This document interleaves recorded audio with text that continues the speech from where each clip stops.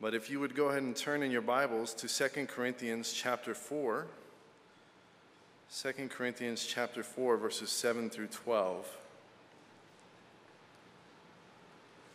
This morning we're going to be talking about these earthen vessels that we are and about living a life worth living. And so we'll go ahead and read this passage here, which just forewarn you that we're going to read this passage and then we're not going to get back to it for quite some time. But we're going to start here because this is really where everything's rooted in this morning. But we'll go ahead and read through this passage and then we'll pray and then we'll jump right in. 2 Corinthians chapter 4, beginning in verse 7. But we have this treasure in earthen vessels, that the excellence of the power may be of God and not of us. We are hard pressed on every side, yet not crushed. We are perplexed, but not in despair, persecuted, but not forsaken, struck down, but not destroyed, always carrying about in the body the dying of the Lord Jesus, that the life of Jesus also may be manifested in our body. For we who live are always delivered to death for Jesus' sake, that the life of Jesus also may be manifested in our mortal flesh. So then, death is working in us, but life in you. Heavenly Father, we come before you once again this morning, and we do thank you for the gift of eternal life through our Lord and Savior, Jesus Christ.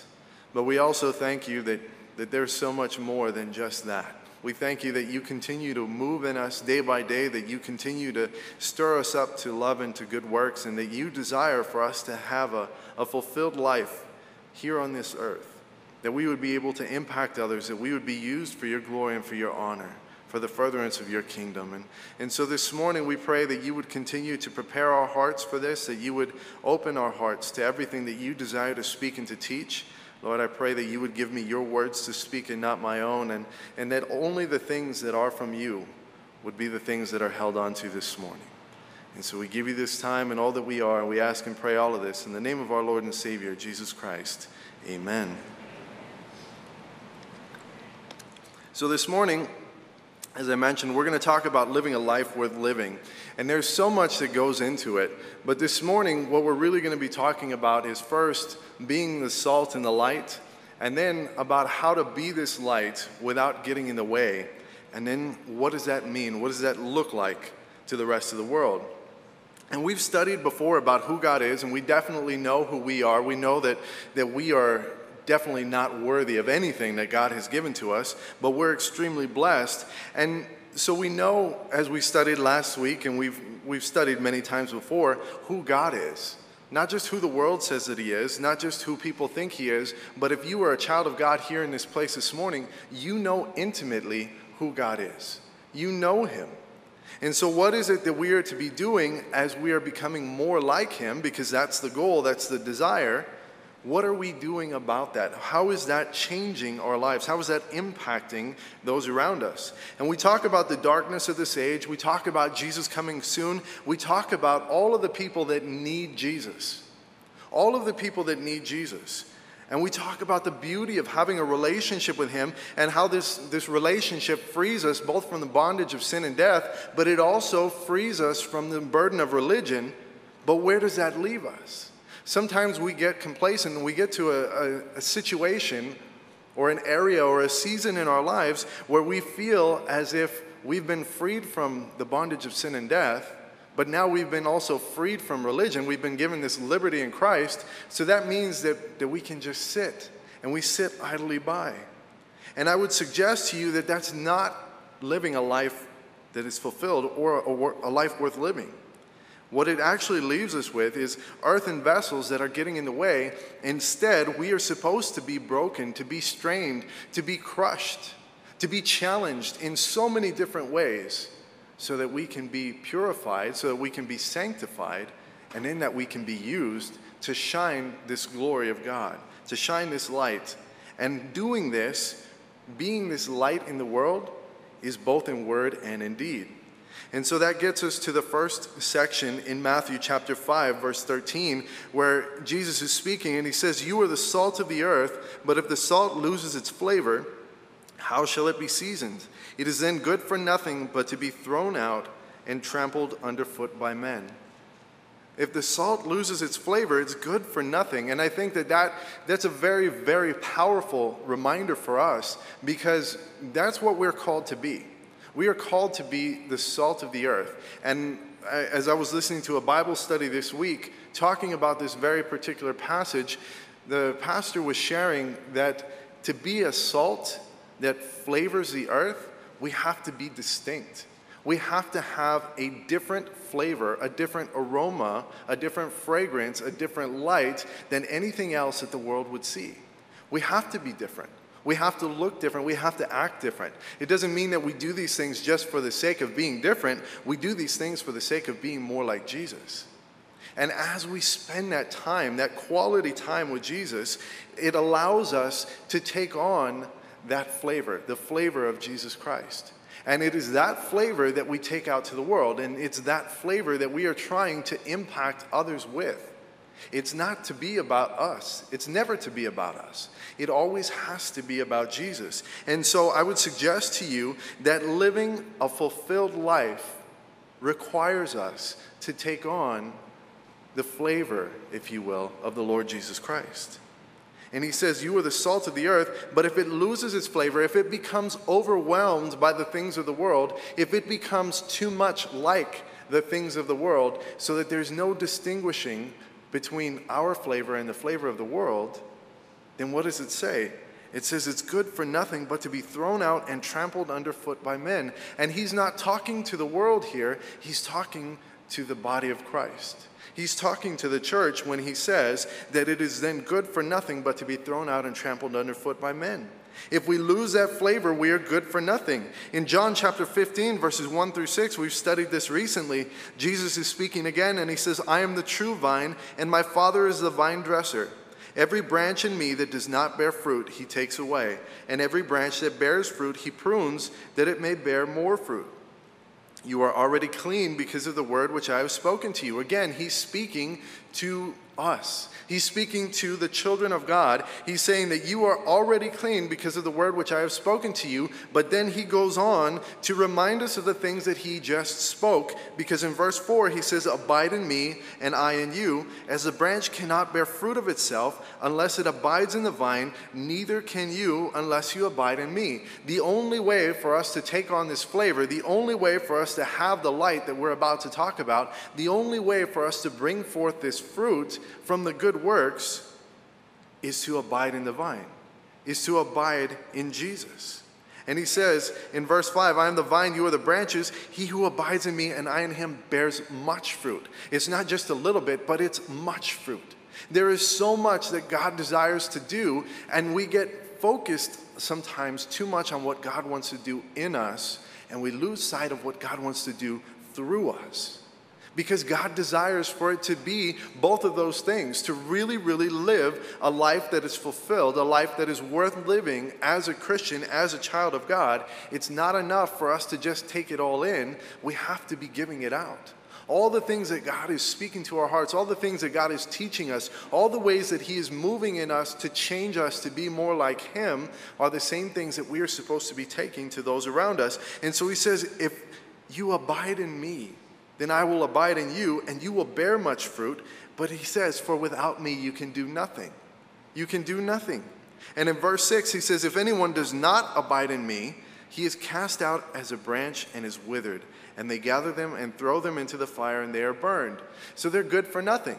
It's the same thing as the salt. If the salt loses its flavor, it's good for nothing and has to be thrown out. If you are not abiding in Christ, your life is good for nothing. We're not talking about salvation. We're not talking about whether or not you have a relationship with Jesus. We're talking about whether this relationship is now alive and whether this relationship is now allowing you to be used in other people's lives. So to abide, to love, to spend time with, to learn more about, to know Jesus deeply, that should be something that we desire all the time. And our greatest achievement in this life should be knowing Jesus. And as we get closer to him, it becomes more clear to us how important this is. In Jeremiah chapter 9, verses 23 through 24, it says, thus says the Lord, let not the wise man glory in his wisdom. Let not the mighty man glory in his might, nor let the rich man glory in his riches, but let him who glories glory in this, that he understands and knows me, that he knows me deeply, he knows me intimately, that I am the Lord exercising loving kindness, judgment, and righteousness in the earth, for in these I delight, says the Lord. And I think that this sometimes gets lost, but God is not saying avoid all of these things. He's not saying avoid wisdom or avoid might or avoid riches. That's not what he's saying here at all. What he's saying here is your glory cannot be found in that. That should not be the thing that you point to when someone says, what does your life, what's your legacy? How are you fulfilled in this life? We shouldn't be pointing to our wisdom, to our might, to our riches. We should be pointing to our relationship with Jesus Christ. When someone says, what is the greatest thing that has ever happened to you in your life? It has to be Jesus. And if it's not, if you honestly can't say that it is Jesus, then there's a problem there. And this is what we're talking about. That in order to do this thing right, in order to live a life worth living, in order to impact those around us, we have to glory in the relationship that we have with Jesus. Not to be puffed up about it, not to say that our relationship is better than anybody else's with Jesus, but just to be able to stay settled in that, to abide in that relationship, to be focused on that relationship, and then to allow God to provide the wisdom, the might, the riches, and whatever else he desires to give to us. Because it's not for us to decide what gifts and what blessings are bestowed upon us. It's for him to decide. In his perfect, infinite wisdom, he has decided exactly what each one of us should get. And it didn't just end there. He decided what we should get so that we could accomplish the things that he wants to accomplish through our lives. And we need to recognize that. We really, really need to take stock of that. We need to see that we have a purpose. We talk about this whole life, and I truly believe this, that this whole life boils down to one choice, one decision, one question. Will you give your life to Jesus Christ or not? That's what this whole life boils down to for everyone. It is a question of life or death. For all of eternity. For life or death. Do you want to have a relationship with God, or do you want to be separated from God for all of eternity? And so this whole life boils down to that one question. But for those of us that have made the right choice in that this morning, there's so much more that Jesus wants to give to us, that he wants to do in us, so that he can do through us, so that we can live a fulfilled life. Certainly there are people that will, on their deathbed, come to know Jesus Christ as Lord and Savior. And it doesn't mean that because they didn't do all of these things that they're not going to get into heaven. It's not what we're talking about. But if you already have made that decision, if you've already committed your life to him, now what's happening? What's the natural byproduct of a life that is given over to Jesus Christ as it's lived out here on the earth? It's to be the salt, it's to be the light, it's to be different. And in verse 14, going back to Matthew chapter 5, he says, "You are the light of the world. A city that is set on a hill cannot be hidden." And that's something that was very, very easy for them to understand. And for us, it's not too complicated, but it was very, very simple for them to see, because at night, they didn't have electricity. But they had lamps, they had torches, and a city that was set on a hill in a pitch black area, it would stand out for miles. And so we recognize that. Those of us that have driven outside of the city and come back at night, you can see as you're getting closer, you see the lights. I remember as a kid taking road trips with my parents and being close and thinking that I was so much closer than I was because I could see the lights of the city. And then I never understood how we could still be an hour away when I could see the lights. Because you can see everything from a distance. And that's what he's talking about here. That we are the light of the world. That you should be able to see this light even from a distance. Even not the people that are closest to you. Not that inner circle. Not the people that you spend the most time with. This light is a light that should be able to be shown. A city that is set on a hill. That we would be able to shine brightly even in the interactions that we have maybe one time with a person. And that's the only interaction that we ever have with them. There should be something different. There should be something in our lives that is different enough that people can see. In verse 15, he says, "Nor do they light a lamp and put it under a basket, but put it on a lampstand, and it gives light to all who are in the house." And so we don't hide the light. It wouldn't make any sense to put a new light bulb in and then to cover it with a blanket. It doesn't make sense. And yet, sometimes I would suggest to you we do that very thing, that Jesus is making these changes within us. And for whatever reason, maybe we're embarrassed, maybe we just don't feel like we have that kind of a personality, or maybe we just don't recognize it. But whatever it is, we hide that light. We don't want to talk about it, we don't want to show it, we don't want to live it. Honestly, we don't even appreciate it. And so we need to see that this light that we've been given, the light of the world, who is Jesus Christ, we have a relationship with him. And if we say we have a relationship with him, then we need to be building on that relationship. And one of the natural things that happens as we build upon that relationship is that light shines out through our lives. And then in verse 16, he says, "Let your light so shine before men that they may see your good works and glorify your Father in heaven." And I love that he describes salt and light, and he doesn't talk about sound. He doesn't talk about sound here. There's nothing audible in these descriptions. And it's not to say that we don't preach and teach with the things that come out of our mouths, but there's got to be more than just saying things. We have to be doing things. And so he says, "Let your light so shine before men," so that they would be able to see it with their eyes, that they would be able to recognize something that they can visually see. Not just something that they heard with their ears, but that they can visually see. "Let your light so shine before men that they see your good works and glorify your Father in heaven." And this passage has been so meaningful for me, and it's something that I have to be reminded of constantly. That others would see my good works and glorify not me, but glorify my Father in heaven. Glorify my Father in heaven. That we're not doing these good works so that other people will see us. We've talked many, many times before about the difference between your character and your reputation. Your character being the thing that is you when it's just you and God, and your reputation being what other people see.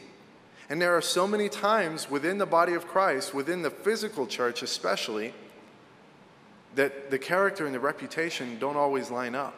That there are things that would be done when there are other people watching, that if nobody was there to see it, these things would go undone. Pastor Chuck used to talk about going through and picking up cigarette butts in the parking lot and picking up trash, and that he could always tell when somebody was just doing it so that they could be seen, because they would walk past something and then they would come back to it later and pick it up when there were enough people around to see it. So somebody could see the work that was being done. And it's not about that. It's not about being seen, but it's about doing these things, and when you are seen, that the glory goes to our Father in heaven. So it's not enough for us just to talk about doing things, but we have to be doing good things, and we have to be doing them for the right reason, because of the goodness that Jesus is in our hearts, in our lives, because of the example that he has given to us, and we desire to follow that, to live that. So we need to be the people who follow that example. So what kind of things then should we be doing?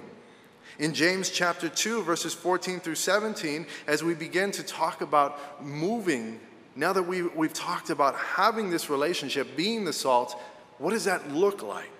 In James chapter 2, verse 14, he says, "What does it profit, my brethren, if someone says he has faith but does not have works? Can faith save him? If a brother or sister is naked and destitute of daily food, and one of you says to them, 'Depart in peace, be warmed and filled,' but you do not give them the things which are needed for the body, what does it profit? Thus also faith by itself, if it does not have works, is dead." Now, something that we need to be very, very clear about this morning is that we are saved by grace through faith, not of works, lest any man should boast, and it's nothing that we have done to earn it or deserve it. Okay, we need to be very, very clear about that it has been a gift from God. It is in his grace and his mercy that we are able to stand as children of God. So he's not talking about salvation here, but what he's talking about is being the salt and being the light unto the world. about how this relationship, this one-on-one intimacy that we have with Jesus Christ, how that now begins to influence and impact the people around us. So he says, what does it profit if someone says he has faith but does not have works? Can faith save him? Yes, we are saved by faith, but is your faith going to save somebody else? Another way to ask that question, does God have grandchildren or stepchildren? No, God just has sons and daughters. So it's an intimate, individual relationship between me and Jesus and between each one of you and Jesus Christ. So your faith, my relationship with Jesus is not going to save anybody else. But there is an opportunity that we are given to be able to be used to bring others into a relationship with Jesus Christ. And part of that involves doing things. It involves doing works. And then he goes through, he says, if someone is in need and you just say, go, be filled, be warmed, but you don't do anything within your power to be able to help them do that, are you really living this life worth living? Are you really shining the light of Jesus Christ? Are you really being a salt unto the earth? He says, thus also faith by itself, if it does not have works, is dead. And then he continues on in verse 18. He says, but someone will say, you have faith and I have works. Show me your faith without your works, and I will show you my faith by my works. You believe that there is one God, you do well. Even the demons believe and tremble. But do you want to know, O foolish man, that faith without works is dead? And so in this first section here, he says in verse 18, you have faith and I have works. Show me your faith without your works, and I will show you my faith by my works. There should be a representation of the relationship that we have with Jesus Christ in the way that we live our lives. It's very, very clear, very, very plain, very, very obvious. We are supposed to be changed. And we are still supposed to be at work. We're still supposed to be doing things, not because that's how we get closer to Jesus, but because as we get closer to Jesus, we should have a desire to be used to bring others to Jesus. So it's these works, they're not bringing us closer to Jesus, they're bringing others closer to Jesus because we are already getting closer to Jesus. But then he continues in verse 19 and he says, you believe there's one God, you do well, even the demons believe and tremble. Again, coming back to just sitting idly by as the world just goes to hell in a handbasket. He's saying that you believe there's one God, that's great. That's great that you have this relationship. But do you not know that even the demons believe and tremble? There has to be more to it. If there's really a relationship, there has to be more to it than just a head knowledge that says, yes, God is who he says he is. But okay, what is that doing in my life? What kind of a change, what kind of a transformation, what kind of a renewing of my mind is taking place, and what are the fruits? What are the works that are being produced from my life? And then he says, but do you want to know, O foolish man, that faith without works is dead? And I really, it just felt like something that God was pressing upon my heart so heavily last night as I was sharing, is that when Paul writes about the relationship that we have with Jesus and he compares it to a marriage relationship between two spouses, between a husband and a wife, when he compares it to that relationship, and then you start to think about what that looks like, and having been on this side of the desk, if you will, where people come in and they have different situations that are going on in their marriage relationship. They have different situations that sometimes have caused great division and great strife, and oftentimes even led to divorce. And you come back to the center of it, and what many times has happened is that the relationship died, and it was dying a slow death because there were no longer works being done one to another inside of that relationship. Because now it was no longer about what can I do for my spouse, but what can my spouse do for me? That it was no longer about doing the things because of the love that you have for your spouse. That now it was coming up with the reasons and the excuses why you were now excused from having to do those things because of the things that your spouse had either done to you or had not done for you.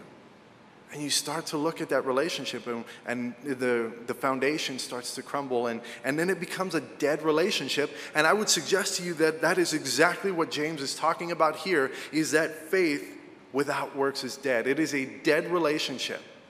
If there is nothing happening and no outpouring from our lives into other people's lives, we have lost the flavor, we're no longer the salt, if we've been tossed out, if we are no longer the light that is set on a hill, if we are no longer a lit light, then it's a dead relationship. There is a deadness in our relationship with Jesus. And so we need to be aware of that. We need to look and to see, what is it that God is trying to do in me so that he can do things through me. And if there are no things happening through my life, then I need to come back and to question, where is my relationship with Jesus Christ at? How strong or how weak is that relationship?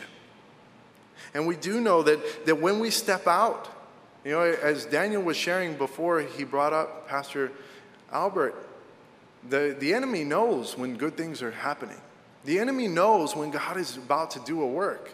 And he is going to do everything in his power to be able to prevent, to slow down, or to altogether stop the work from taking place.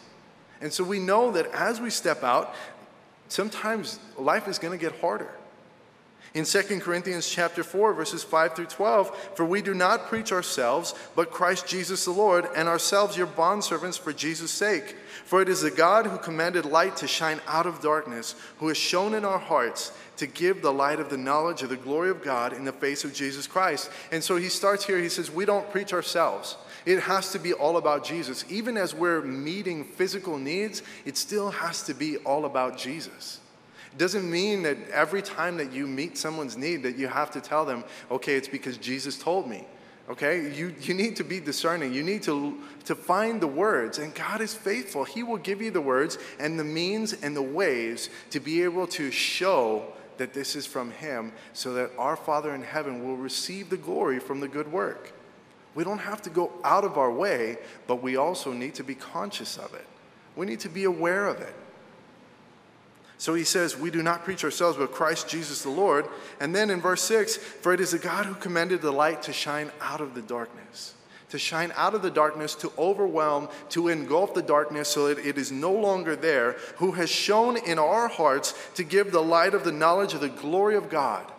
The glory of God in the face of Jesus Christ. And we talk about having a fear of God, especially as you go through the Old Testament, particularly in Psalms and Proverbs, and you read through about having the fear of the Lord. The beginning of knowledge, the beginning of wisdom. It's the fear of the Lord. Well, what is that fear? What is that supposed to be? Is it something that we cower in fear and we're waiting for God to just smite us? For God to just strike us down? I don't believe that that's the fear that he's talking about. We talk about the reverential awe and respect, a recognition of the power, understanding that that is the kind of power that he possesses, but having a respect and an awe and a thankfulness for the grace and the mercy that he pours out upon us, that he doesn't use his power in the ways that we deserve. Because none of us should be given the gracious gift of eternal life. We are all just at his mercy. And so we have this fear because we see it, we recognize it, we understand the power of God, the tremendous power of God, and that we have been given this light. We have been given this, who has shown in our hearts to give the light of the knowledge of the glory of God, the majesty of God, the power of God, the awesomeness of God in the face of Jesus Christ. And now as we grow in our relationship with him, we get to see more of that light. We understand more of his character, more of his heart, more of who he is. And it should impact us. But then in verse 7, he says, we have this treasure in earthen vessels, this fleshly body, this human body that many times wants to get in the way of the things that God is trying to do. But he says that the excellence of the power may be of God and not of us. That we are hard pressed on every side, yet not crushed. We are perplexed, but not in despair. Persecuted, but not forsaken. Struck down, but not destroyed. And we sang about these things. We didn't sing about perplexed because it's just a tough word to get into a song, but you sang about all these other parts. And we understand to be hard-pressed on every side, to feel like everything is caving in on you. I'm sure that I'm not the only one here that's ever felt like everything that could have possibly gone wrong has gone wrong in that moment or that day or that week, whatever it is. I mean, we've been there. We've been hard-pressed on every side. But to remember, to be reminded that we're still here. So what does that mean? That means that we were not crushed by it. That means that we were not completely destroyed by it. There are times that we've all been perplexed. There are times, even now still as a pastor, that I am perplexed. That there are times that I just don't understand, or I don't know exactly what's going to happen or where to go from here. But there's not a despair. Sometimes there's an anxiety. Sometimes there's a concern. But there's not a despair, because there's this reliance upon the relationship that we have with Jesus Christ. To see, to recognize very, very clearly in the depth and the intimacy of our relationship with Him that He knows what He's doing, even when we don't. So we can be perplexed, but not to despair, that we are persecuted but not forsaken. There are times, and it seems to be becoming more and more frequent now, that Christians are being attacked, especially in media. Social media, in the television media, the radio media, in movies, in books, pretty much everything that's out there, we are being persecuted just with words. In some places, even in the United States, it's physical, but in many places throughout the world, it's physical. That there is persecution taking place, and that people are being struck down even. And yet, even in the midst of this, we have not been forsaken, and we are not destroyed, because even if we lose this life, we know that there is something beyond this life. And what a great example and a reminder it is for Shadrach, Meshach, and Abednego as they're speaking to the king, and the king says, "Will you bow down?" And they say, "No, no, O king, we will not, because our God has the power to deliver us. But know this, that if He chooses not to deliver us, that we will still not bow down to you, and that He's still in control." And that's the example that we've been given in so many different places, but I think that one so simply and so clearly exemplifies it for us. To recognize, to be reminded of these things. That God is still God. God is still on the throne. That despite whatever things the enemy throws at us, that if you are a child of God here in this place this morning, there is nothing that He can do that God cannot handle. There's nothing He can do that God cannot handle. There is no work of God that is taking place in your life that the enemy can quench. There's no work of God that can be quenched by the enemy. And that is a powerful, powerful reminder for us. And He says it, that we are hard-pressed, that we're perplexed, we're persecuted, we're struck down, and yet in all of these things we are not crushed, we are not in despair, we are never forsaken, and we are not destroyed. And then He says in verse 10, always carrying about in the body the dying of the Lord Jesus, that the life of Jesus also may be manifested in our body. You know, in a different section of Scripture, Paul would talk about to be a partaker of the sufferings. To not lose heart, but to, in a sense, receive joy from that. To know that you're doing these things because God wants you to be refined through these things.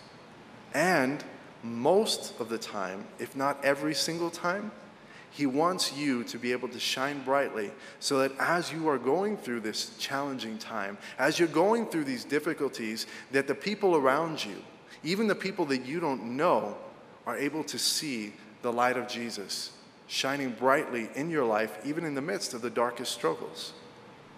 Because that's when it's most clear to the world. That's when there's the biggest difference, right? I was sharing last night that there are so many things that happen in this life because we live in a fallen world, that I don't know how anyone can do more than just survive this life apart from Jesus. There are people that make an existence, that they go through their day-to-day lives without Jesus. But I don't think anybody can really, really live a life live a life with joy and with happiness, with true fulfillment without Jesus Christ. It's just not possible. You can merely exist, and even at that, it's not a great existence. And yet, you can be a child of God, to be in the family of God, to have what I call a living, breathing, walking relationship with Jesus Christ, and to be just battered and beaten, to be just torn up. And yet, still in the midst of all of that, to be able to have joy and to have a fulfilled life. And it comes supernaturally. It's something outside of ourselves. It's not something that any one of us could say, it's because of this quality in my life. No, it's because of Jesus. It has to be because of Jesus. Because if it's because of some quality that I have, if it's because of my wisdom, if it's because of my might, if it's because of my physical possessions, my riches, then how is that really going to impact the life of someone else for Jesus Christ? The things that we rely upon, we need to stop relying upon those so much. And we need to get back to relying upon Jesus. Because I guarantee you that if you step out to be used in the ministry of the gospel of Jesus Christ here on the earth, you are going to face difficult times. That's what he's talking about.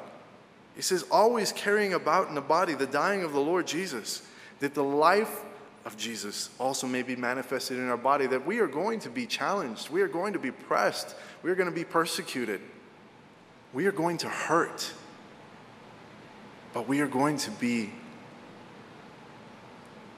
in the hands of God. To be in the hands of God. And what better place, what safer place is there in all of creation than in the hands of God?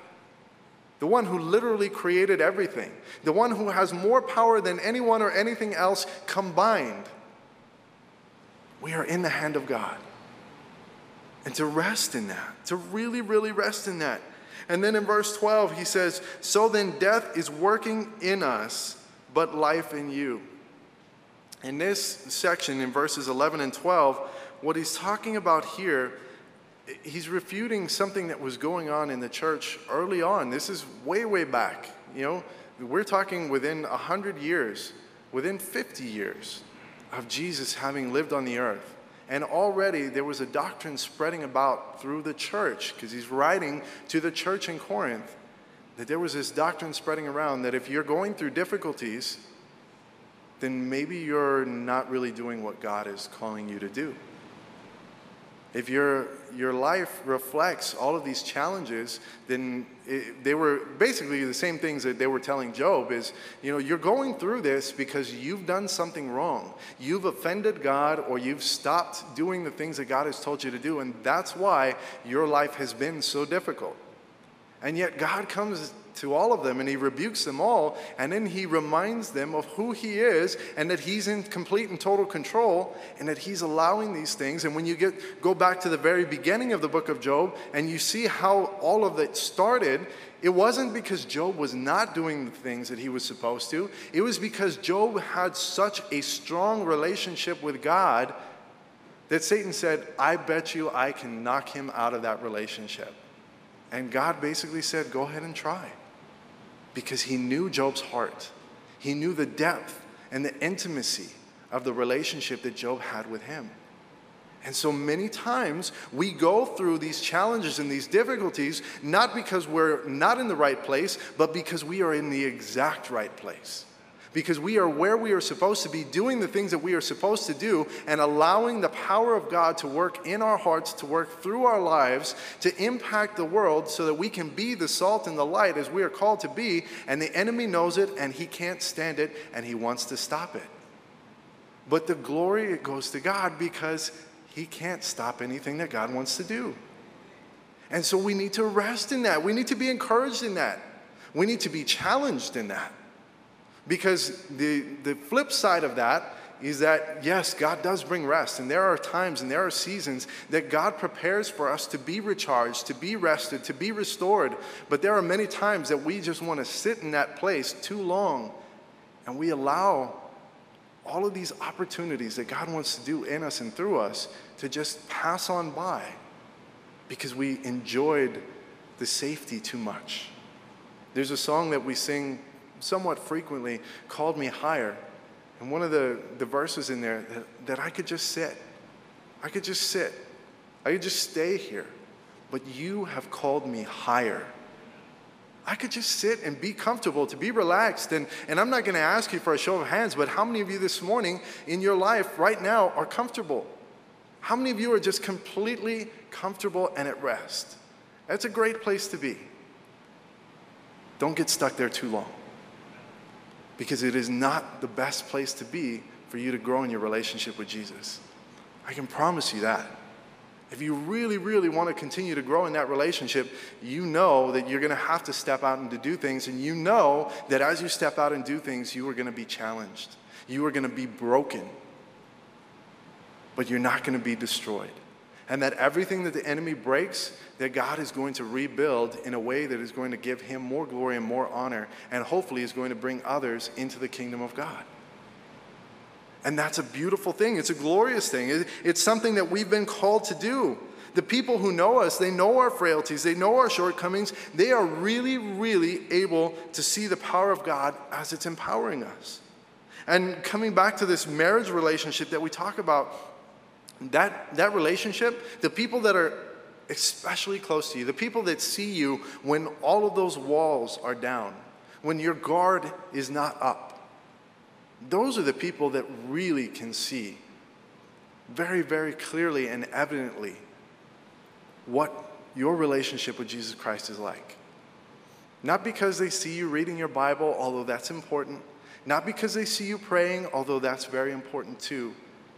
But because they see the character of your life. And they see that it is being changed, that it's being transformed, that it's different. That there are attitudes that have changed, that there are thought processes that have changed, that there are motivations and desires that have changed, and that there is fruit being produced from our lives. The people closest to us should be able to see that. Not because we're trying to show them the good things, but because our lives are gradually reflecting more of Jesus. They're reflecting more of Jesus. And so if we are not able to see that in each other, especially those that are closest to us, we need to be people that would love each other enough to step out and to say, you know what? I don't see anything taking place right now. Are you okay? Is there something that's going on? Is there something that we can do to help you get back where you need to be? We need to be those people that can honestly share those things. You know, it's a challenging thing, and I would guard you, I would caution you, warn you. Be very, very careful about the people that you trust. Be very, very careful about the people that you trust. Even within the body of Christ. It would be great if, as a pastor, I could stand up here and say, you know what? Any person that you see in the congregation, if they say they're a child of God, whether they're from another congregation, this congregation, if they say they're a child of God, they've given their lives over to Jesus, then you can trust them implicitly. But we know that's not true. We know that's not true. So be very, very careful about the people that you do allow into that inner circle, if you will, of accountability. But find people to be in that group.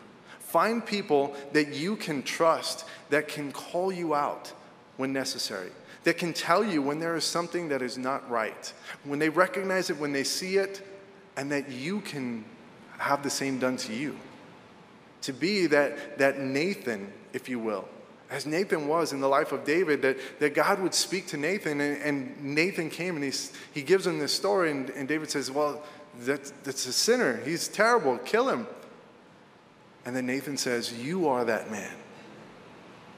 You know, find those people, because those are the people that are going to help you so much more in living a fulfilled life than all of the other fair weather friends, than all the people that just tell you, oh yeah, well, everything you did was great.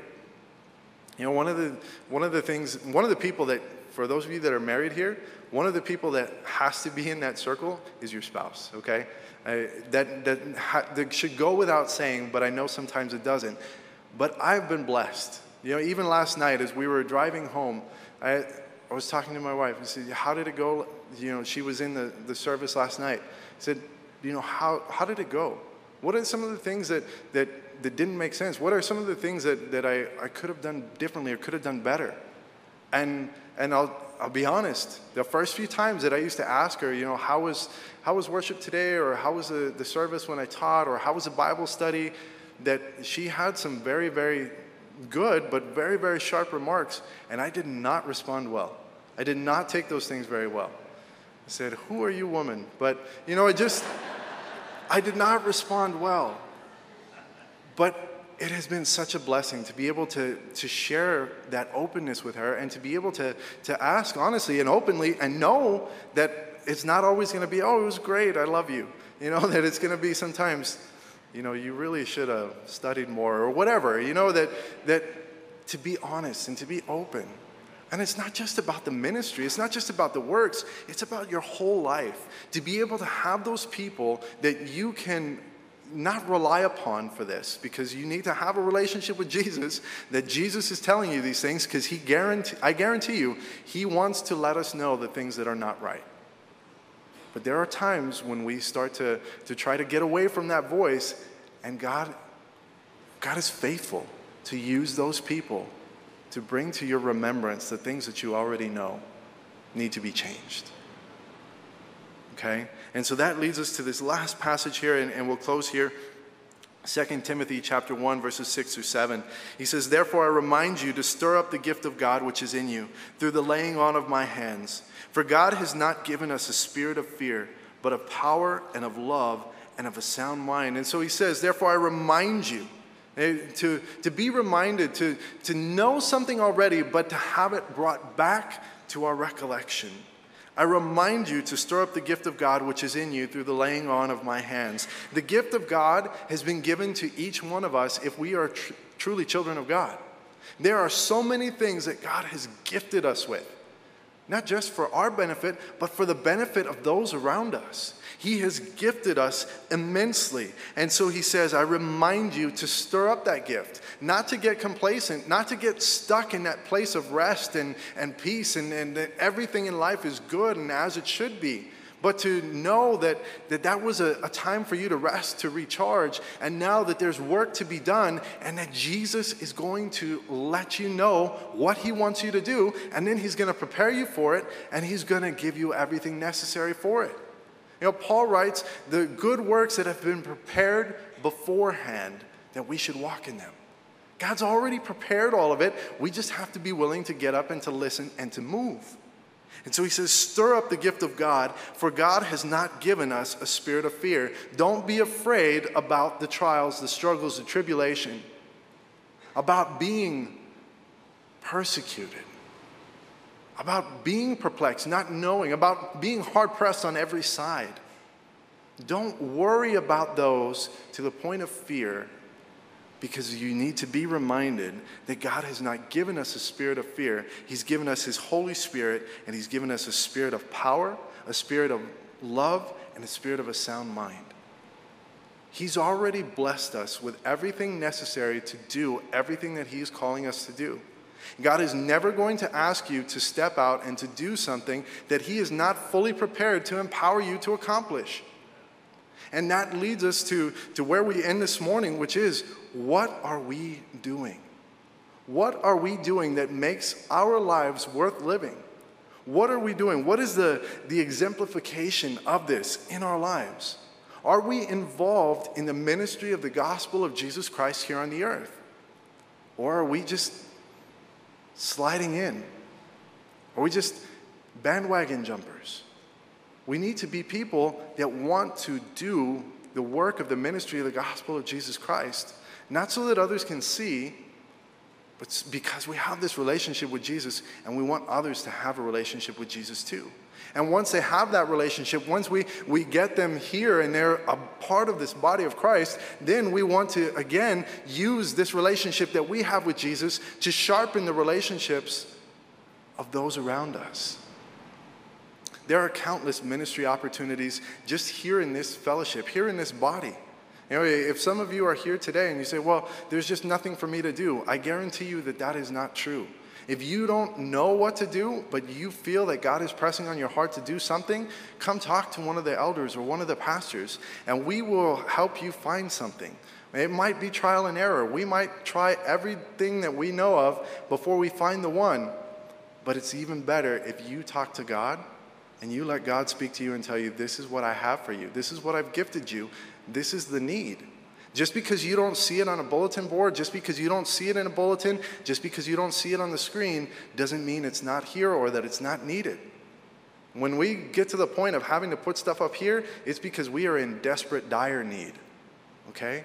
So if there are things that God is putting on your heart to do, come talk to us. We want to be active in this body, but we also want to be active in this city because we want to reach others for Jesus Christ. Amen? We want to be the light. We want to be the salt. And we know that we've been empowered to do that. And that should be an exciting thing. It should be a motivating thing. But it should also be a challenging thing. Amen?